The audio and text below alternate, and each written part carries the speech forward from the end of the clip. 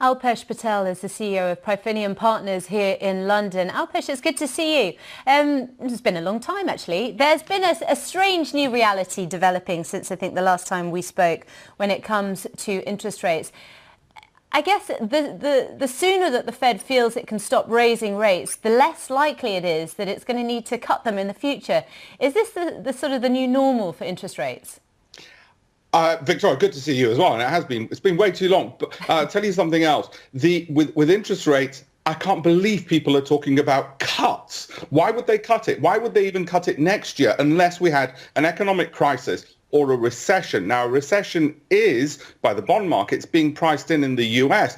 The NASDAQ is up 38% this year, 38% approximately this year. The massive wealth effect that has on Americans who are looking at their pensions, and they're more heavily invested in the stock market than the rest of the world, looking at that thinking, it's fine. They're looking at, we've got a pause.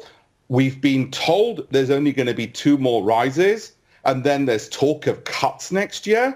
This doesn't stop or slow down inflation. This fuels it. And on top of that, I looked at the 500 largest listed American companies. 468 of them make profits. Do you think they're not going to spend those profits and invest and compete? Of course they are. We don't have enough loss-making companies. We don't have enough unemployment in the US, and we're not going to get it anytime soon. So whatever the Fed's doing, as they themselves recognized, it's having next to no impact. Okay. But central bankers here have raised rates, to be fair to them, at the fastest pace since the 1980s. So why is it that it's not working? Why is it not restrictive? You know the old saying, to a man with a hammer, everything looks like a nail. And what policy have they got? They've got interest rates. Well, we know the Bank of England has admitted it's failed at its job at forecasting. It's not good at it. And now they're doing an external investigation into why they're not good at the job they're supposed to be doing. One job. They're not good at it.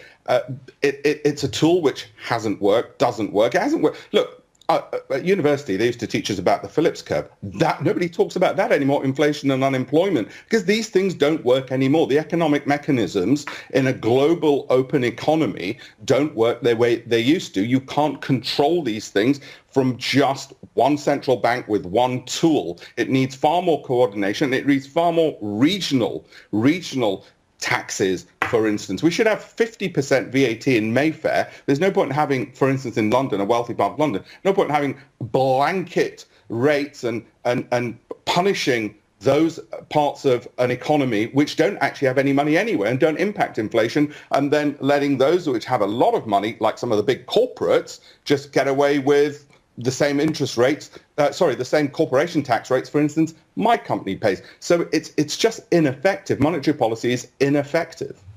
Okay, but it's not as though they have just one tool. I hear what you're saying about, whether or not they increase or reduce rates, but various different central banks around the world have tried different things. There's been quantitative easing, for example, here in the UK. We've got the ECB with their own monetary policy tool as well that they're trying to do. They have tried other things. Why does the Phillips curve, you brought it up, why does it not apply these days?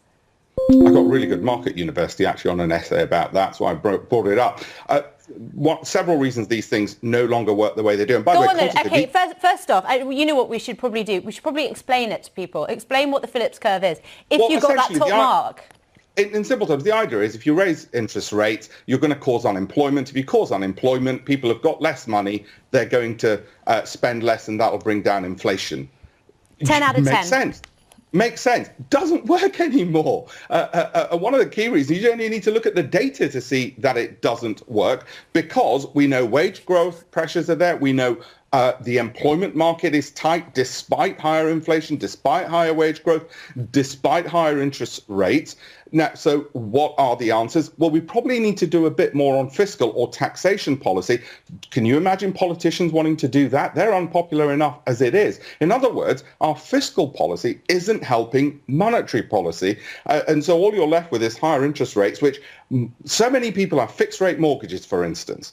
So the way it used to work doesn't impact so many of them anymore. And the ones it impacts through cost of living crisis, well, they had so little money to begin with, they weren't economically impacting the economy to start with. So what I'm saying is you're probably going to need higher taxation Do you want that? I don't want that. I don't want to inflict that on people. And you've got this, and the market knows this. The market knows it's not working, which is why, as I said, the Nasdaq's up 33, 38% so far this year. My pension's up about 40%.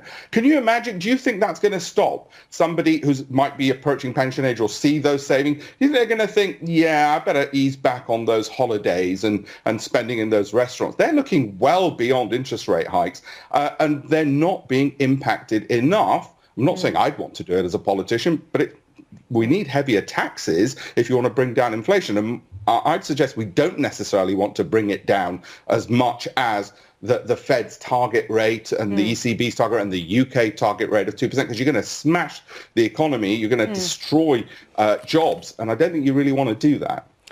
Okay, Alpesh, we're going to have to leave it there, unfortunately, because I've got the rest of the programme to do. But thank you very much for joining us. But we are, however, going to stay with that subject, but move across from the